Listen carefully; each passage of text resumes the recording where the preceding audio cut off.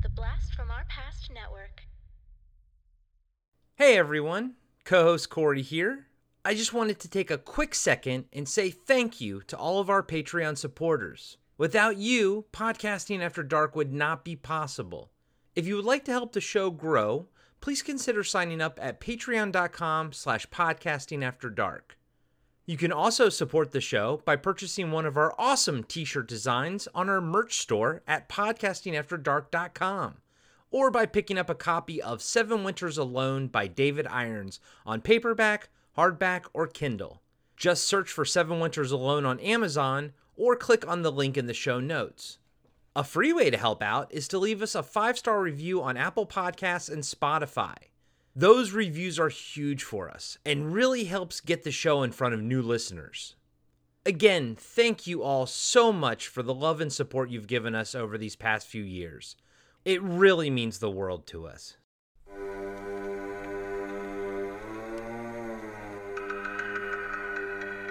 Welcome to our Patreon exclusive interview series for Podcasting After Dark with your hosts, Corey Stevenson and Zach Schaefer. Tonight's interview is with the star of The Warriors, John Carpenter's The Thing, actor, singer-songwriter, and teacher, Thomas G. Waits.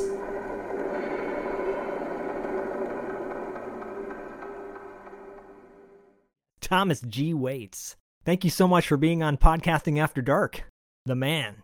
And I want to officially say we are recording this a day after your birthday. So that's right. I turned birthday. 66 yesterday. Isn't that Happy amazing? birthday. Oh, what a great birthday I had, too. It was just terrific. I can't imagine having a better birthday. I got $600 from Donald Trump. I'll leave that political opinion aside because I can't stand him. Well, ditto, but you know. I got beautiful flowers sent to me by my ex-wife and my children. Oh, nice. I got a beautiful card from my son. I had a 2-hour Zoom session with my family. That's great. Where I played them a couple songs on the guitar. Oh, cool. And Lisa, my ex-wife, played Happy Birthday on the ukulele. Then I ran 4 miles outside around the park, which was great. Wow. Yeah, I'm about to do that when we conclude here. I'm trying to do it every day, at least for working my way back up to 6.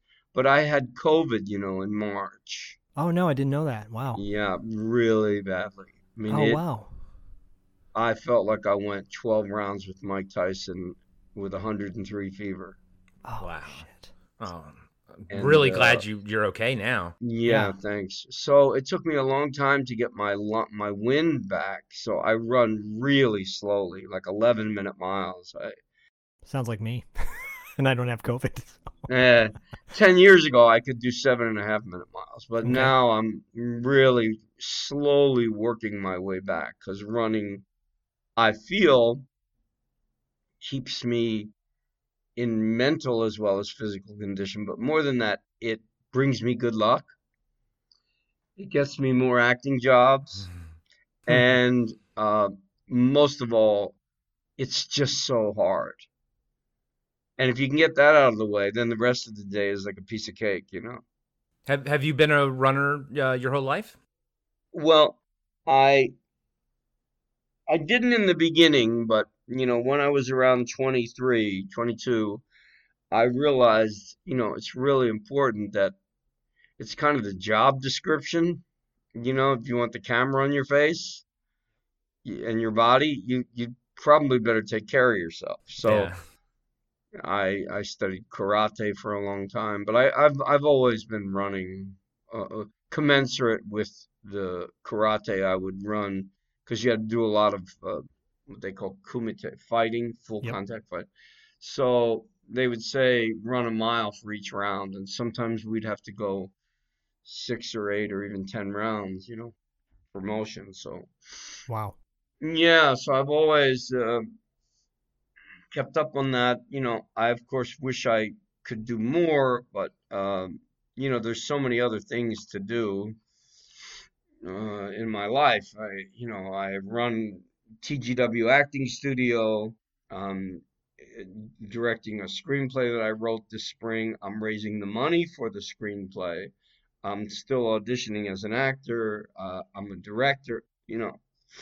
I'm a songwriter and singer and musician, as you know, Zach. I sent Yep. you some of my stuff. And so I'm a busy guy, and I don't always get as much time as I'd like. I want to talk about your music today, first and foremost, but the fact that you are running 4 miles and you had COVID is very inspirational, I think, for many people who are going to listen to this, for people that have had COVID or people that are, afraid of getting it. Yes. Because your lungs, Wim Hof is a great inspiration for all this. If you keep your lungs malleable and flexible, then the virus can't get, like the virus attacked from the head down and from the feet up, but it stopped somewhere in my lungs. And my doctor was like, look, if it gets into your lungs, you got to go in the hospital. Yeah. But all that, basically get out of breath as much as you possibly can. That's the key. Okay. That's what keeps your lungs flexible, and that's what fights. And then your immune, because it's connected to your immune system. Your breath is connected to your immune system. And your immune system, as any doctor will tell you, is your best defense against COVID. Yeah. So I strongly recommend it, whether you're 66 or 16. Get out there and run, dance, yoga, Pilates, whatever gets you out of breath. I recommend doing that. Do you also do yoga too with it? No, I don't. I don't do anything except run and stretch and do push-ups and sit-ups, and I take ice baths every morning from my ankles down. Oh, okay. Wow, that's impressive. Yeah, well, I had arthritis, really serious arthritis. And I went to the doctor, and they're like, look, you don't have any cartilage in your toe joints. We're going to have to remove your toe joints and replace them. And I'm like, are you fucking kidding me? Yeah. And they're like, yeah, and it's the most painful of all the replacements. I went, you know what? There has got to be, deal with this, then, getting your body chopped up. There just has to be a better way. I don't believe these doctors. And he showed me the x-rays. And it would have cost a fortune, even with health insurance. And I would have been hobbling around.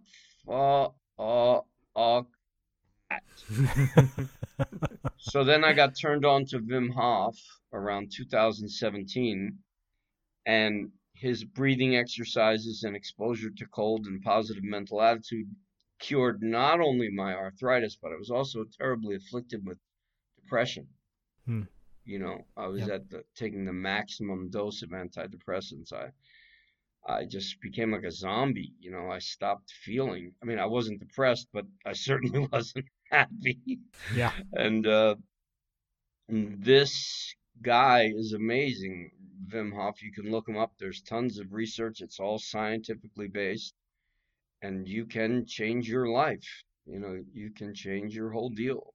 Yeah, I saw he's there's like a mini documentary on Netflix, and say what you will about her, but Gwyneth Paltrow it's like a series on Netflix, and she sent her crew of the people that work at Goop or whatever they are out to go do like a workshop with him and profiled him. And really? It was fascinating. Yeah, I mean, I've been doing breath work. I've been doing yoga since I was 22 years old. My brother broke his neck, and yoga's what saved his life and kept him from being paralyzed. And we swear by the breath and swear by the body movement. And Corey and I, off the air, were just talking about herbal supplements and things you can put in your body that are not pharmaceutical. That's right. And Corey was even saying, he's like, I think the pharmaceutical company hopefully is on its last legs, because what it's doing to people is the complete opposite of what it's supposed to do. Oh yeah. I mean, and young kids today, as soon as you have trouble in school, the first thing they do is go, here's a prescription for Adderall. which Yep. is basically speed. Yeah. Okay, we did it when we were kids in the streets of Philadelphia to stay up all night and party. Nothing could be worse for you than speed. I don't know how any doctor could sign off on that medication with a clear conscience, and yet they do. Yep. They push those pills. A friend of mine has a 16-year-old daughter. Well, she's not doing so well in math. Here you go. A friend of mine has a daughter in college. Well, she's having trouble with biology. Here you go. The whole campus is on freaking Adderall. Yeah. I mean, is this a solution? This is not a solution. This is exacerbating the Yeah. problem and making a lot of very rich motherfuckers Totally. richer. Yep. Yep. Yeah, I remember reading a couple years ago, a school, I don't remember where it was, they were trying meditation during the detention after school, and they were getting great results, Yep. with that. And I'm with you guys. I discovered the awesomeness of learning to pay attention to your breathing, 5 years ago. And even now, sometimes I'll feel like I'm getting anxious. I'm like, am I breathing? Oh, no, I'm not. Let me, you know what I mean? Like, you don't realize how much you stop breathing, So yeah. I fully recommend all of that too. And take away all the Adderall. Take away. We don't need it. I'm sure there's like 1%. I'm sure there is a necessary need for it, but not this much. Maybe they found one person that Yeah. had ADHD and it had a calming effect on him. Yeah. I'd like to see that person because I don't believe a word of it. Yeah. But they know they're going to make a fortune because, once you get that buzz on, I mean, you can drink more, you can stay up later, you can, do your homework all in one night and party the rest of the week. It isn't just bad for you. Over a period of time, it turns you into a freaking monster. I mean, I had this friend who was this sweet, quiet guy from Philadelphia. He was a carpenter, humble. We used to jam together. Yeah, we'd smoke some pot once in a while, hang out, have a few drinks. He's been on that shit for 20 years, and I'm telling you, this is not a human being. Yeah. He is so full of this over-exaggerated sense of himself. Like Trump. I think he's on it. Oh, yeah. Yeah, probably. How else could you consciously do the stuff that he does? Yeah. I mean, he's got blood on his hands. And those Republican enablers have blood on their hands. And Fox News, they have blood. Those people are dead, man. They're not wounded. They took lives in the name of what? It's all falsification of the truth. Yep. 62 courts reject you, and you say just because that's like, me saying, oh, Zach, I know you're married with children, but you're gay. Yeah. No, I'm not. But I say you are, therefore, just because you say it doesn't mean it's true. Right. You could say anything, I could say I'm Eric Clapton. I'm not. It is really this whole fake news, and there is a truth, okay? There is a truth, and the more we embrace the truth, the better we become. It's painful, sure. Do I wish I were a more successful actor? Yeah. Do I wish I hadn't gotten fired from the Warriors? Yeah.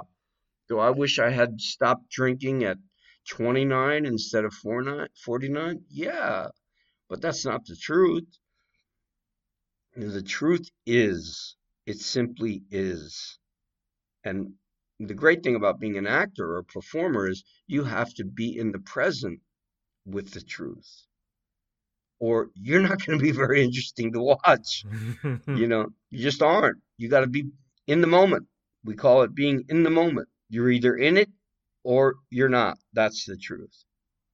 I love that you're in the moment with us right now, sharing Thank this, you. because honestly, Nice to- we could have opened up, and we will cover some of the movies and television you've been in, because we're huge fans, obviously.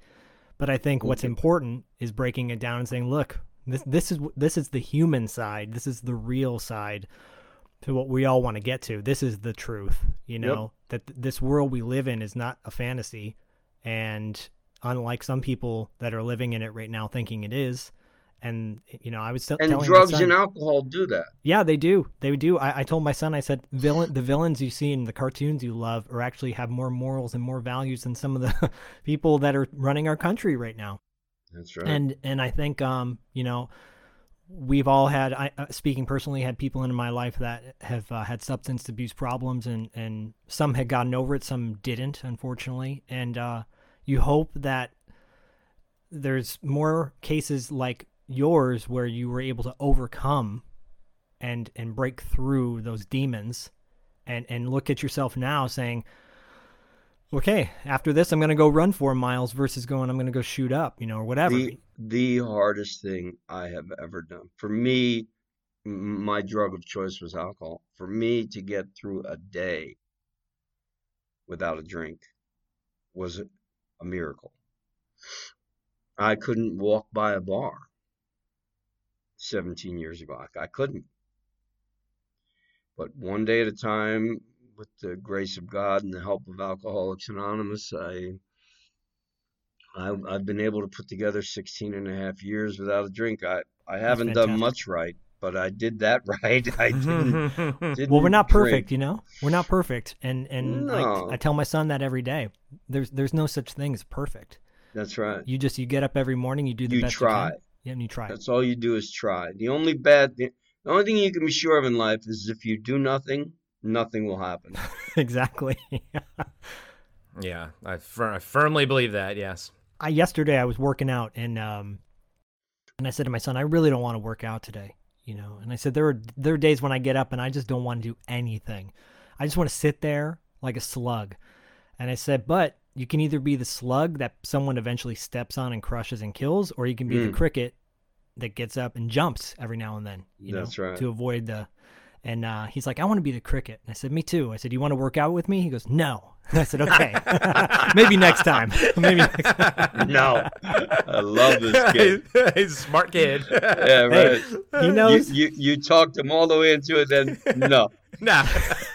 That's so you close. go do that, Dad. Yeah.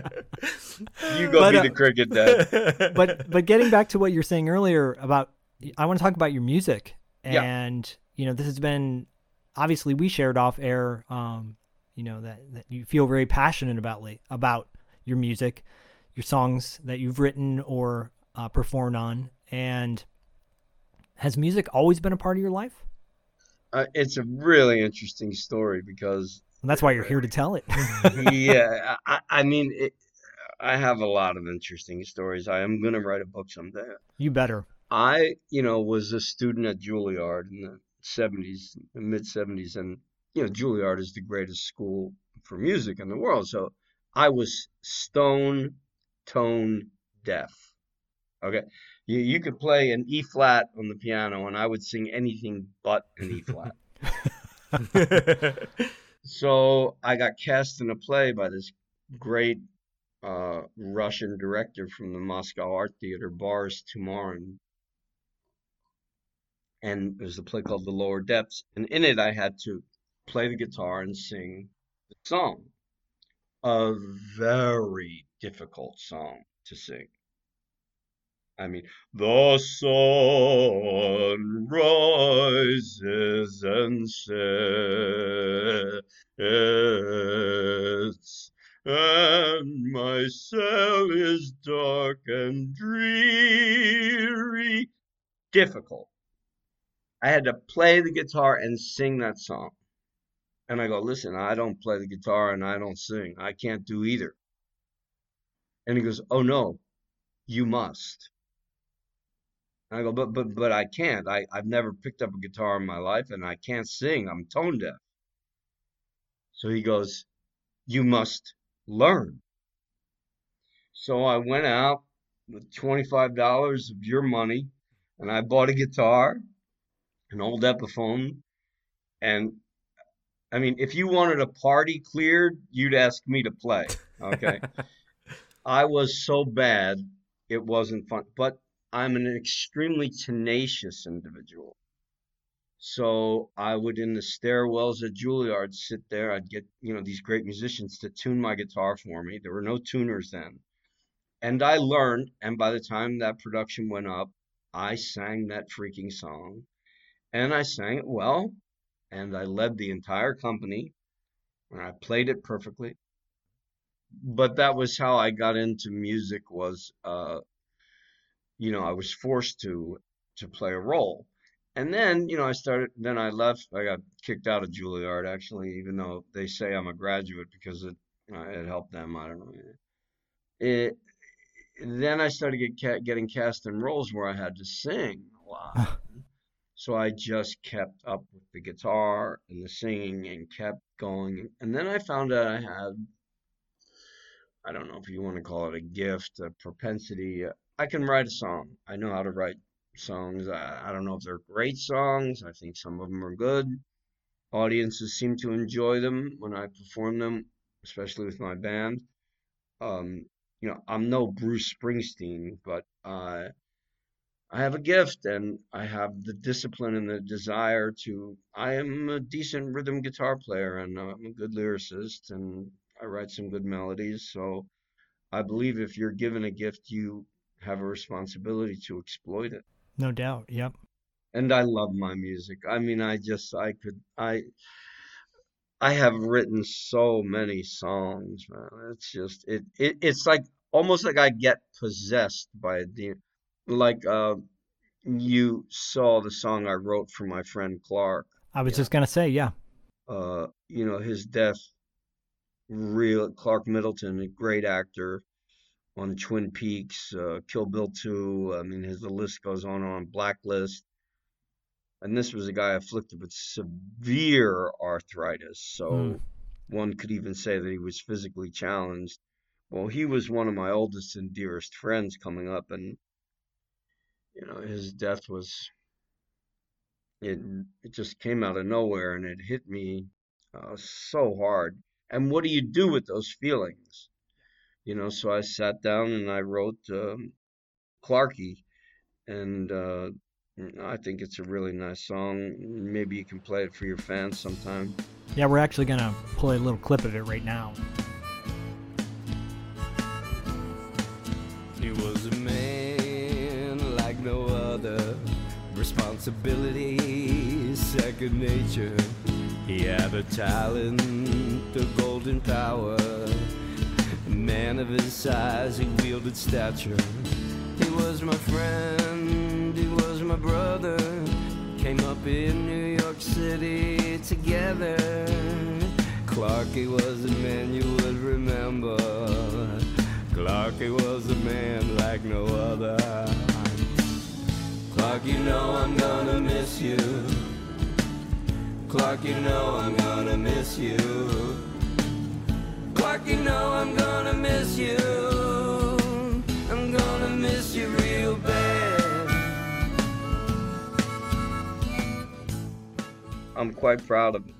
As you should be, because it's not just that song, but the fact that you walked into something terrified, forced to do it in a way.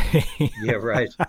And here it has become your passion. Yeah. And you continue to do it today. Yeah. Obviously, acting, and I think our audience specifically will know you from, certain genre roles, but you have such a much more expansive career as a musician, as a teacher, as an influencer of life. I mean, the fact that, and I know I keep going back to it, but the fact that you have overcome these demons in your life, Yep. and you're here to tell us about it, Yep. and so forthcoming and truthful, speaks volumes, I think, for your integrity and character. Thank you. And I think, stuff like that's important because I, as an artist growing up, visual artist, I always labored under the assumption that if you had no musical ear at all, like I don't, and you didn't at first, I always assumed you could never pick up music. But it's nice to hear that no, it's, and because no one ever told me when I was younger, but no, it's like, no, you can still pick up music. You can still learn how to do anything. You don't have to have that innate, but I'm sure you do, but it's nice to actually hear that you can actually pick things up even if you don't have that particular skill set right away. And as an artist, it's nice to hear those things as well. You can do anything in this life with two things: desire and discipline. Yep. Yeah. The only thing stopping you is you. No matter what it is, if you want to be the president of Chase Manhattan Bank, which sounds revolting to me, but Hey, Yeah. you set your sights on that and you take the necessary steps, and even if you don't get there, as we mentioned before, as long as you try, man. The only sin is in not trying. How will you ever know if you don't try? Yeah, I fully agree with that. if I ended up not doing Annie Get Your Gun in 7th grade, which I really didn't want to do, then I probably wouldn't be here today, I guess. So unfortunately, I have to thank my theater So there teacher you for have that. it. Ah, man, I missed out. I wasn't in theater in school. I was one of the AV kids, of course, but Oh, not the yeah. of course, but not Techie, theater. Yeah. But speaking of doing things that push you out of your comfort zone or put you in a difficult position, when I was a kid and I saw the Warriors for the first time as a kid, as like a 6-year-old kid, I think I was, and that movie changed my life. Obviously didn't know the story of what had happened to you on set, but outside of that lens, always appreciated and loved your character to this day. Thank you. And, I even wrote a note I write these notes to my son, these lunch notes I do every day. I've been making them since he was 2 years old, or 18 months, actually, going to preschool. And then I'll insert my own characters that I admire. And then I talk about something motivational. They're always little motivational notes. And I threw the fox in there the other day. And he's like, hey, he's cool. I said, yeah, he's a warrior of peace. Trying to keep the peace, And obviously, 40 plus years have gone by, and that film, you've been able to reconnect in a way, right?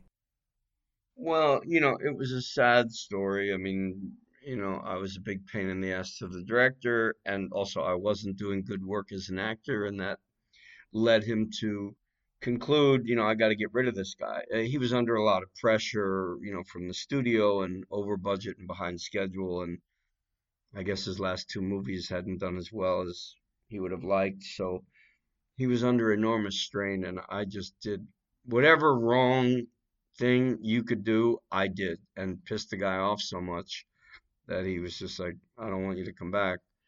And that was very painful for me, and it forced me to get into psychotherapy, which helped. It forced me to study karate for 10 years, which gave me a sense of discipline. Totally.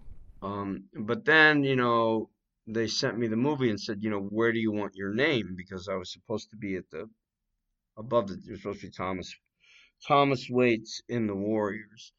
And now, obviously, I was still in it, but not, the lead. And I was still, I was 23, 24 years old. I was an arrogant prick. And I said, take my name off the movie. I wanted to, get them back, for firing me. Wow. And that just shows, immaturity.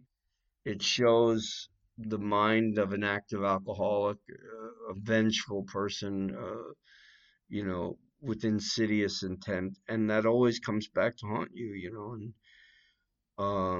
and I really regret that, and I've tried to make amends with Walter and tried to forgive myself for it, which is the most important part. But I'm glad the movie went on and was a big success for a lot of people. It's helped me. I mean, people even say to me, well, don't you feel like some guy's writing a book about the Warriors, some English dude, and he called me a couple weeks ago, and he's like, well, don't you feel like a hypocrite? I mean, you go to these autograph signings and you sign autographs for a movie that you took your name off, and I go, yeah, I do feel like a hypocrite, but it beats pushing dirt. And if you had 2 kids, you'd understand what I mean, pal. Far greater tragedies in life than yeah, they're far. And plus, 90% of the fans are also fans of The Thing. Mm-hmm. Of course. So that's a legitimate deal. And I love to meet the fans. I love to meet the people. Look, I'm lucky to have one fan, let alone hundreds and hundreds maybe even thousands all over the world, because I've been to Germany and England, and it's great to meet them. And I always try to really give them a moment, like take a mental photograph with them to acknowledge my gratitude that they've enjoyed my work. I work hard, but, of course I do it for the audience. What I do for the audience. Clearly. I mean, I know, speaking personally, and I know Corey will chime in a moment, but the phrase "fuck you, Palmer" will always be stuck in my head. That is by far my favorite line. Hey, fuck you, Palmer. we say that all the time, back and forth to each other. It's a love note. Yeah, my son funny. is not hearing this, by the way. So. Yeah. That's good. It's funny because I named myself Windows. You did. The character's name originally was John Sanchez. Oh. Then John Carpenter and Kurt Russell had seen me in American Buffalo the night before with Al Pacino, so they brought me into audition. They cast me, and I flew to L.A., and then they changed the guy's name to John Simmons, because I obviously don't look Not like Sanchez. Sanchez. I'm about as Irish and Scottish as they come. So one day I was walking down the boardwalk in Venice, and I picked up these green sunglasses, and I wore them into rehearsal, and I rehearsed with them on. Nice. And I said to John, hey, John, I want everybody to call me Windows from now on. There's the glasses. And he goes, takes a drag on a cigarette. Okay. You guys, Tommy wants everyone to call him Windows. So that's his name from now on. And Palmer fucking hated it. Oh, really? David Clement. I didn't know this at the time. He never told me, but I saw an interview with him, and he's like, what kind of a random, stupid, it's got nothing to do with anything. I mean, you decide. If you like it, I guess it's okay. But I had no idea. And I love David. He's a great actor. Yeah. But he did not like it. And so that "fuck you, Palmer" happened right around, like the tension had been building between the two of us. And I didn't know what's this asshole so pissed off at me for. And fuck you, Palmer. Oh, it's awesome. I love it. That's great. Yeah, he's a very successful, talented actor, David Clement. Very talented. Yale School of Drama. I mean, he's a real formidable presence on screen and on stage, I'm sure. Oh yeah, totally. And first of all, I'm a big fan of G.I. Joe, and I see they've got random names, Snow Job and Snake Eyes, and my son's like, why is he called Snake Eyes? I'm like, I don't know. So Palmer Windows works for me. Yeah. You had sunglasses on. I think it really makes, and plus, what in the name of God are you doing wearing sunglasses in Antarctica? Well, you were cool. It's Windows, man. It was cool. It was like, it was the one, if you notice, he's reading like movie magazines. Yeah. Maybe he wanted to be a movie star. I mean, that was the logic I had created for the character, that he wanted to, once he got out of the Navy or whatever the fuck they were in, he was going to move to Hollywood and become, Brad Pitt in his mind, Well, you know what Richard Pryor used to say, right? If you wear your sunglasses indoors, you're an asshole. I didn't know that. So my wife did not know that. That fits so perfectly. My wife's going to hate me for this, but I used to tell her that line. She's like, I like to wear sunglasses inside. I'm like, no, not you. Not anybody but you. Not everyone except you. Huh? Yeah, you're the exception to that rule. You're not an asshole. Well, but it's cool because those things that you brought to the character and created, I mean, we all, like, you talk online and everything, and Windows, yeah, everyone loves freaking Windows, man. It's Windows. Like, there's no other. I can't even think of that imagine character. if his name was John. Nothing else, man. It's always Windows, bro. Like and even my friends who aren't like, crazy horror movie people or anything like that, they're all like, oh, I know Windows from the Thing. Yeah, of course. Yeah. Wait, wasn't he also in the Warriors? Yeah, Fox. Yeah, that guy. But like Windows, everybody freaking knows Windows. It's great. It's awesome. Yeah. I think that an actor has to have an imagination, Yeah. You look at the great actors like Marlon Brando, on the waterfront. He's playing a boxer, and he has that scene with the girl where she drops her glove and he picks it up and puts it on his hand. And he's a boxer, of course. He's used to putting gloves. Like nobody directed him to do that. That's just his imagination connected to his subconscious that is free, and that's what great acting is. It's freedom. Connect to your subconscious mind so you can reach the subconscious mind of your audience. And so John Carpenter let you kind of explore these things with Windows then. That's right. John is a great director. I mean, he's a great director because he creates a great atmosphere. Oh yeah. He loves his actors, and he's not sitting there going, he's relaxed and he's having fun. He lets us have fun. He lets us experiment, and he's one of the best directors I've ever worked with, and primarily because he's just such a good person. A good director is a good person. And I know I've been directed by some real pieces of shit. Manipulative, wow, cunning, just trying to fuck the leading actress, just trying to, manipulate and. Yeah, that's not a director. A director is a leader. A director is a mentor. Yeah. John's one of the best. John, Norman Jewison, a director by the name of Robert Ackerman. He mostly is a stage director. A director who is long since dead, a black director from Trinidad named Dennis Scott. These are great directors. These are guys that have a vision of what Walter Hill's a great director. He's more of a film. He's not really an actor's director by his own admission, but he's a great film director. He has a vision for the film of how it's meant to be. Yeah. And obviously I didn't fit into that vision, which I do, as I mentioned, regret. I have remorse. I don't have regret. I had to do it. I had to make those mistakes. But I feel remorse. Remorse is healthy. If you don't have remorse, you'll never change. But regret is useless. Nothing I can do now. It's 42 years ago. You know what I mean? I can apologize and say, can I do anything to make up for the harm I caused you? Yeah. And then that's it. Then let it go, and it's up to the sun and the moon and the stars to take care of it after that. We all make mistakes. All of us, in every profession. Not one person alive. If you don't make mistakes, you're not human. Yeah. It's learning how. The only prejudice I have is making the same mistake twice.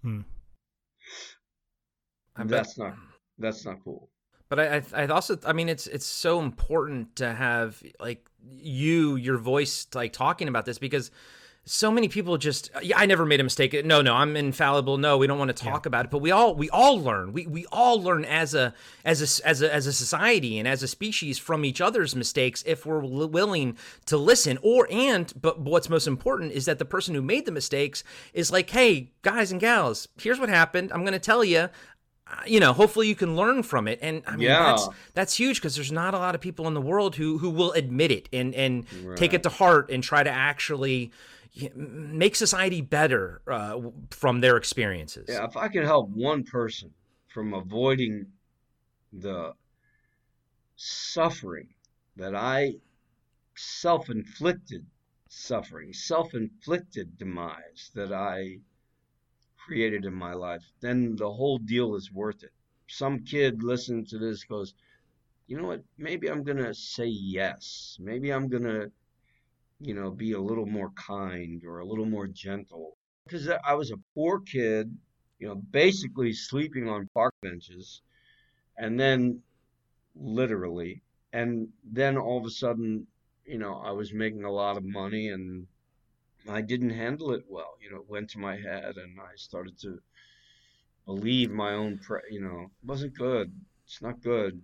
Always remain humble and grateful. If you're grateful, you'll be humble. If you're humble, you'll be grateful. And if Yeah. you're those two things, not It's too much bad stuff is going to happen to you. And bad stuff's going to happen to yeah. everyone. Yeah, I think it's, I mean, and it happens to a lot of young musicians too, Sure. they fall, you get a lot of money real quick and it's Oh, like man. all of a sudden, and that's tells you like, that'll show you what your moral fortitude is going into the situation, how you handle all of this success and fame and everything.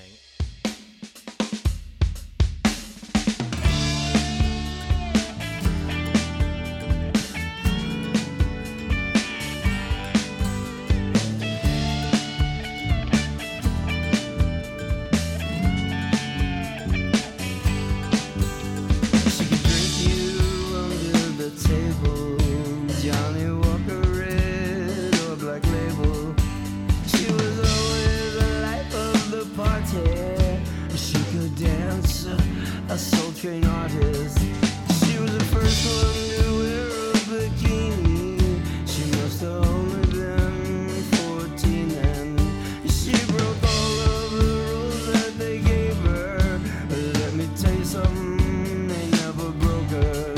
Because my sister was always a fighter with a mean right cause. My sister was always a fighter that never lost. She had her crosses to bear, but her children always had nice things to wear. My sister was always a fighter. Besides acting, singing, songwriting, and performing, you've also been teaching for quite a while, right? And obviously, that's another passion of yours. I really love teaching. It isn't, it's like my music. It isn't like, oh, I got to teach. I get into it, man. And I have a lot of experience, obviously, and I'm the best training in the world from Juilliard, and I'm a master of Shakespeare, but I can do Shakespeare very well and teach it well.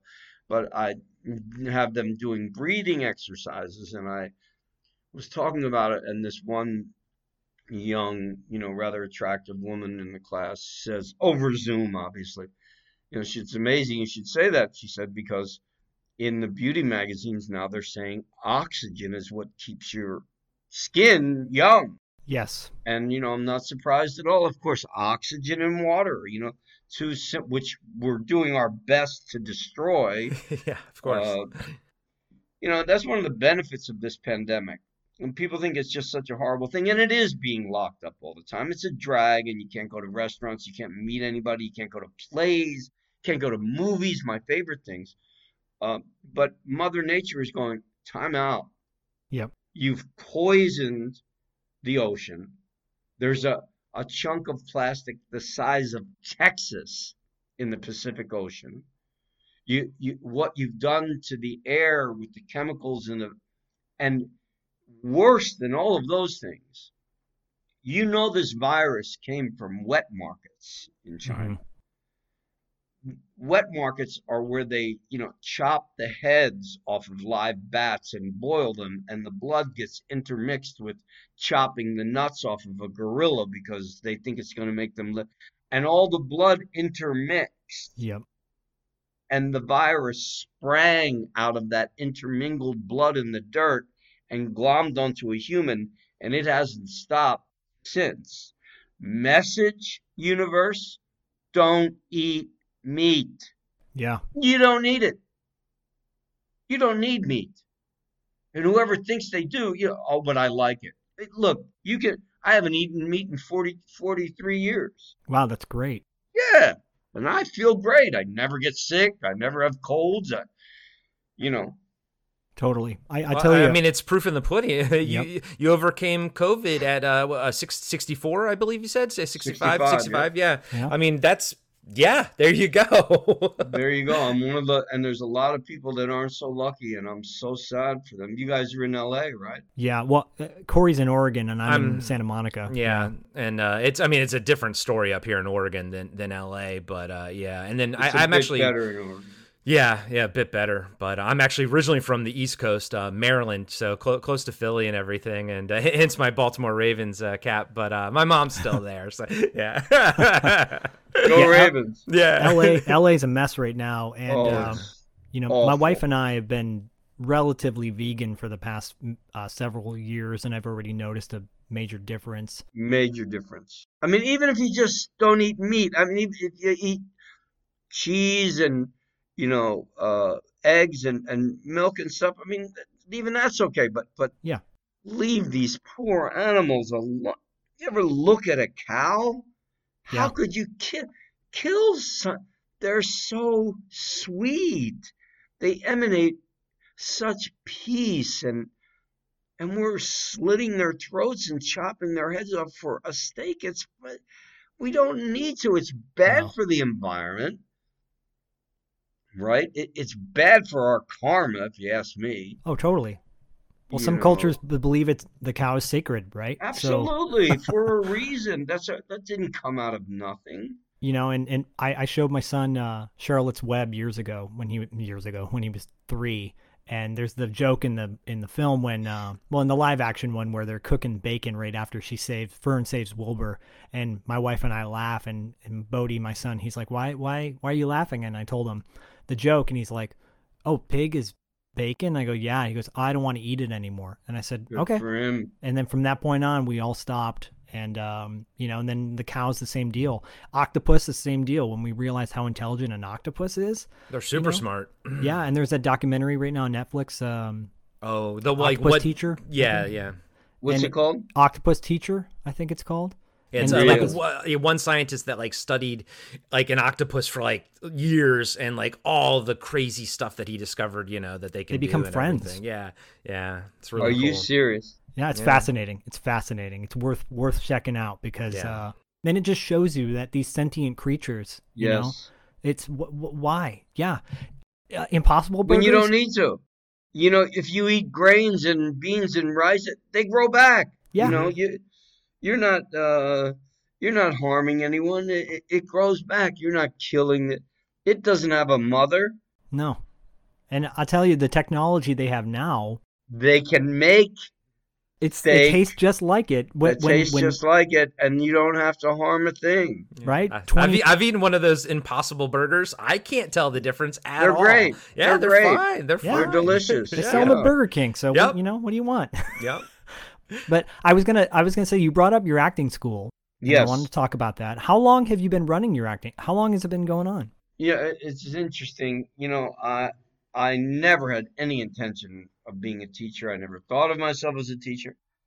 But the strange thing is, when I was young and going from play to play to movie to movie to play to movie, everyone would come up to me and say, hey, would you watch my scene and tell me what you think is wrong with it? Or and so I'm a nice guy, like, sure, I need to watch the play anyway, and see where I fit in.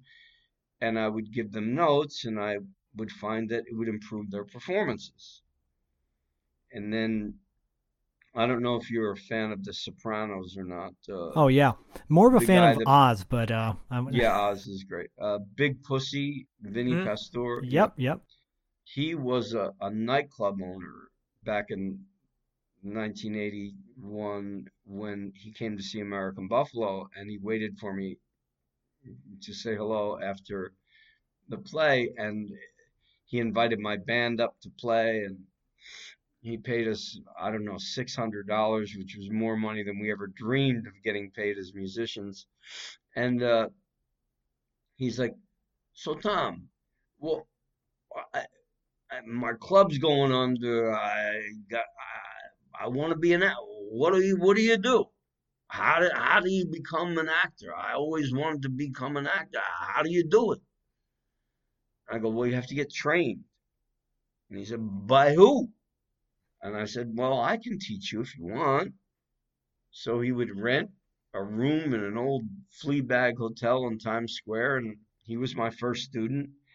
And before I knew it, I had 30 people in a class. Wow. I had to rent a big space, and I found I'm a good teacher. I'm a good teacher because, first of all, I love my students, like cherish them, and I push them. A good teacher is someone that pushes you past where you think you can go. Yes, agreed. And I know how to do that. And not only that, the way that I teach in TGW Acting Studio is I direct you, basically. I'm really not that interested if you use Strasberg, Meisner, or this. There are a million different techniques for process, as long as you get there. Yeah. I'm like the only acting teacher that you'll ever hear say, I don't care about your process. Let's try 6 different processes. I want results. I want you to work on this scene from this play as if you have to open 4 weeks from now on Broadway. How would you do it? I mean, I imagine like different processes for different actors work differently. Like we're all, That's right. because we're all different. Yeah. And your There goal is is- to get them to the end result no matter how they get there. That's right. There is no method. People talk about method. The only method there is the one that works. Well, I was You going know. to say, I taught kindergarten for 15 years, right? And every kid is totally different. Every kid's a different learner. That's right. That's And right. so there's a curriculum, right, that every school follows, a district or whatever, Mhm. and they expect the kids to learn that curriculum. Well, how they get to where they get is up to the way they are, who Yep. they are. And, I would have parents come up to me and say, well, why isn't my son reading like that kid? I said, because your son is not ready yet. When he's ready, it'll take off. It'll click. His style, what gets him to connect, and when you're forced to do something that you don't want to do, you get turned off by it. Yep. When you're forced to act a certain way and it's not working for you, you're not connecting with the character because that technique That's is just right. not clicking. That's right. But when you do find that thing, you take off from there, right? Yeah. And I think it's really important that people learn how to deal with what's going on with them now. I just broke up with my girlfriend now, today. How can that inform the scene? I'm hungry. How can that inform the way I say, oh, what a rogue and peasant slave am I? Is it not monstrous that this player here, but in a fiction, a dream of passion, could force so his soul to his own conceit, and that from all her working and his visage wan, tears in his eyes, distractions aspect, a broken voice, and his whole function suiting with forms to his conceit, and all for nothing. For Hecuba. What's Hecuba to him, or he to Hecuba, that he should weep for her? I'm showing off, but you get the idea. No, you keep I was filling up all completely your- engaged. Yeah. like, wait, keep going. Yeah. Don't stop. It's a good idea to have an acting teacher that can act. Yeah. There's so many of these acting teachers that never act. They don't know what it means to carry a movie on their back. They don't know what it means to be on Broadway. They don't know what it means to carry an episodic on your back. They don't know what it means to, do any of this stuff. And they have these schools all over the place. How can you teach something you've never done? Would you want to fly in a plane with a guy that was never a pilot? Nope. Nope. I mean, for fuck's sake. There's one guy, I can't remember his name, but I think he's got 2 schools in LA. And so, because I was looking around at websites, how to make my own, and he was a boom mic holder on a movie. Now, what's this guy possibly know? I want to ask you that would be like saying, "Hey Tom, my toilet needs to be fixed. Here's the tools. Go fix." I don't know what to do. Yeah. A perfect analogy. Yeah, because I don't I touch have plumbing. no idea. I don't know where to begin. I'm not a plumber. Yeah, right.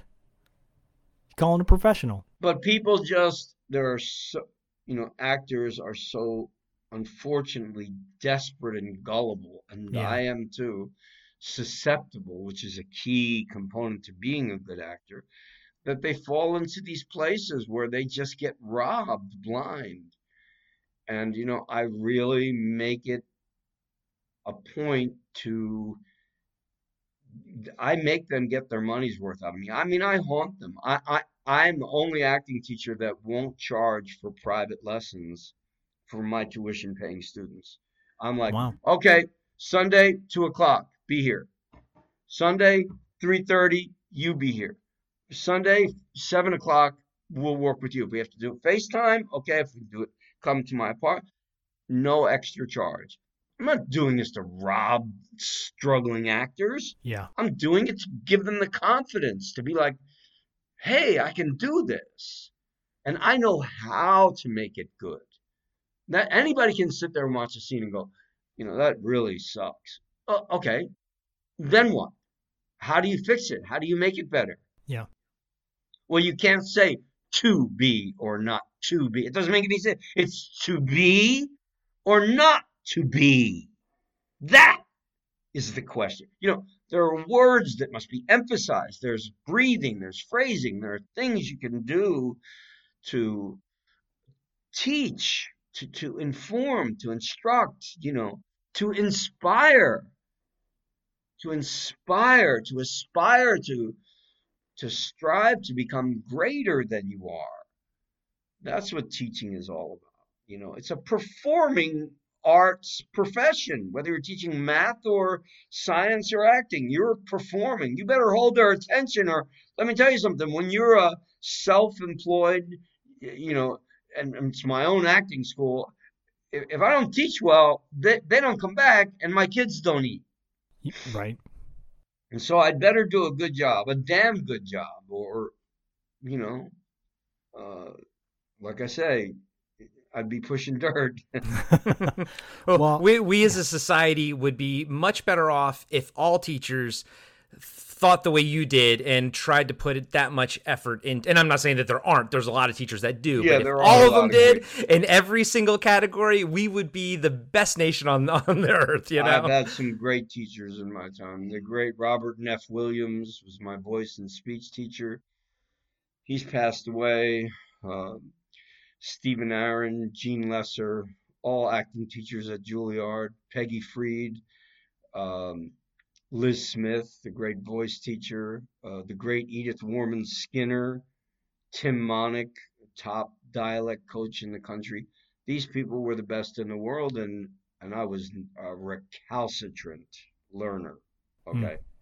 I was about as interested in sitting in that classroom as jumping out a window. I was trying to find the hottest chick that I could get a date with, but against my own better judgment, I learned. And it is the people that can work with the most people are the people that work the most. Amen. I've had to put up with some real pieces of work in my time. People that are just downright irascible. I mean, difficult, sometimes for different reasons. But you have to, acting is the meeting of a crisis and dealing with it. You've got to meet the crisis, whatever it is, and deal with it. And we, as an audience, watch you. Now, there's a character going through a crisis, but you too, as an actor, are going through a crisis. Yeah. And who knows what it is? Maybe you didn't sleep last night. Maybe you're, like I say, you're breaking up with your girlfriend, or your kid is sick. I remember, you appreciate this as a parent. I got cast for the third time in Equalizer, the original Equalizer I love that TV show. Yeah. And we really needed the dough. Okay, I had a house, a mortgage, a kid, and my son got the croup. So they had to put him in the hospital in a tent to breathe. Then my wife at the time, Lisa, she got the flu really badly. So they put her in a bed right next to him. And I'm supposed to report to the set tomorrow morning at 7:00. And I couldn't do it. I couldn't abandon my wife and my kid. No. And Steve Lang, who's a friend of mine, he got the job. Oh, good for him. At least it went to a good person. But, that was the crisis. The crisis was I couldn't do the job. It's a shame. I was really struggling at that point. It was right after the actors, directors, writers strike all happened at once in the 80s, and work was hard to come by, like it is now. But you keep on fighting, man. You just keep on fighting. And you find avenues too to expand yourself, obviously as a teacher now and musician and, music, the world's always going to need music. Always. And thank God the world has you in it. And I'm not just, as I like to say, I'm not just glazing your donut. I'm being super sincere because Thank you. the fact that we connected and you agreed to come on the show, it's a real honor. I cannot tell you enough how much it means to have you on our show because, and to have your story and your journey told to us because it's really inspiring. I think people are going to hear this and go, wow, I can do what I want to do and I can make it happen. That's exactly, and that's what I teach too, is if I can do it, then definitely you can do it. Because there is nothing about me that is in any way, shape, or form special, unique, or different than you. Well, there is one difference, though, I think. Corey and I have it, and many of our friends and family have it, but not everybody does, is the idea of forgiveness, acceptance. That's Forgiving yourself, especially. Yeah, it's hard for people to do that. It's hard for people to do that. Yeah. We're conditioned in a society of, success and failure. We're conditioned in a society where we're almost afraid to be successful because we're so conditioned to fail. Yeah. You want to be an actor? Nothing's going to happen. I'm writing and directing and raising the money, as I mentioned, for my first feature film called Target. You're never going to be able to raise the money. It's a pandemic. I'm 85% there. Thank you very much. Yeah. Nice. And if you do the movie, nobody's going to watch. Nothing's going to happen with it. Okay. What I say to those people is, yes, you're right. It goes in one ear and right out the other. Yep. I've heard no so many times in 45 years as an actor. Nope. They don't want you. Nope. It's like getting kicked down the stairs for a living. Rejection is my bread and butter. I mean, what are you going to say? What are you going to do to me? I haven't done to myself. Yeah. But all you need is one yes. That's right. Mm-hmm. Just one person to say, yes. Yep. I want this guy. And then everything changes. And then all those people that said no are like, hey, would you come into my office? I have would you read my script? Hey, and you watch the tables turn with a vengeance. And there again, you have to be forgiving.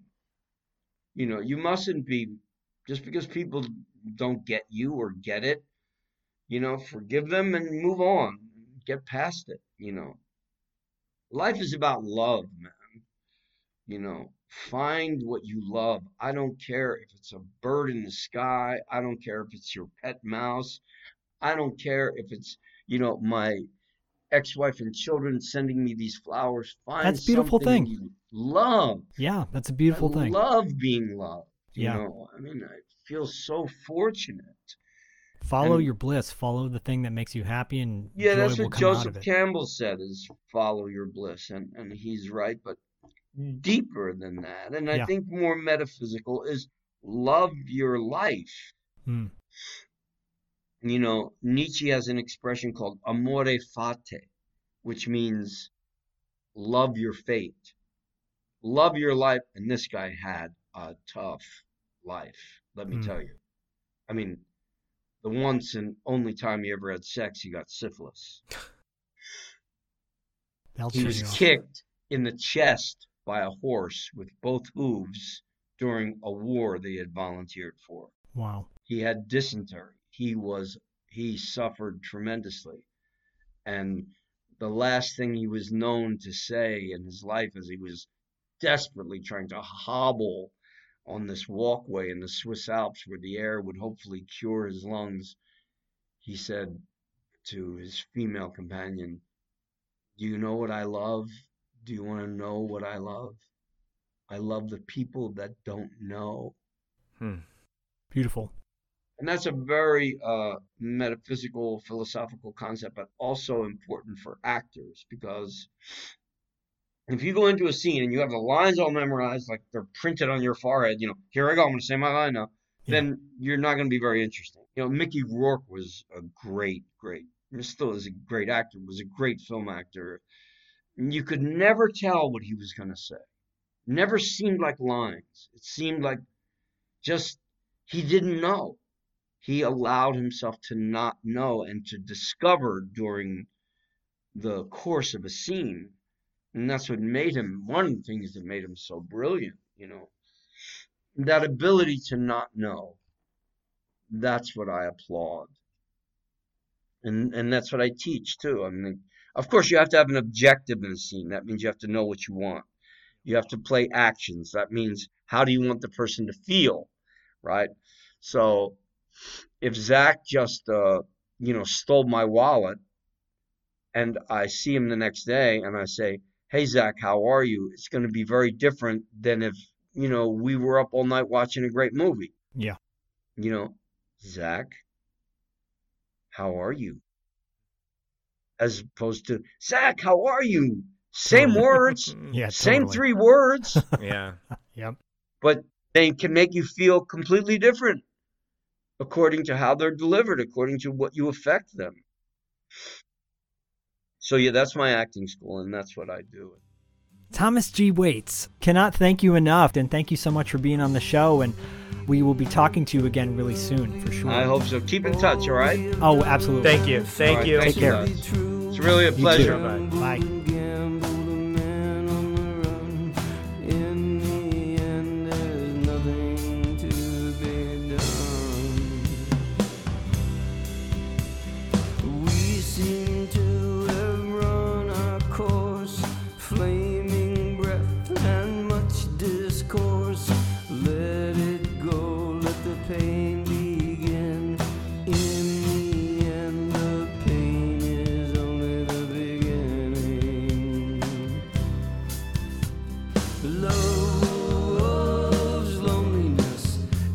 Shadow of the moon, and love's emptiness is here and it's gone too soon.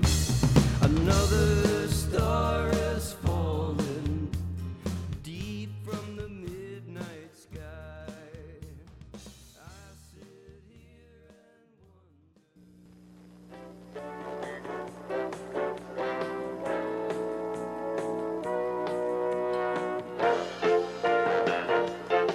Thank you for listening to Podcasting After Dark's exclusive interview series with Thomas G. Waits. And, as always, thank you for your support.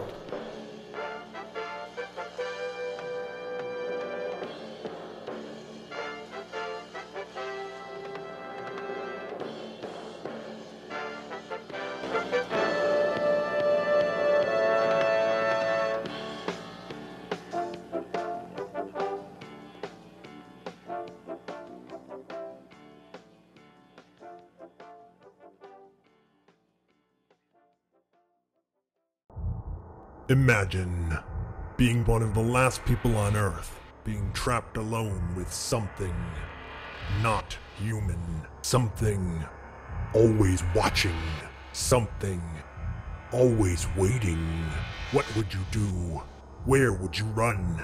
Where would you hide if you were haunted for 7 winters alone? Podcasting After Dark presents 7 Winters Alone, a dystopian haunted house story by David Irons. Available now in paperback and ebook.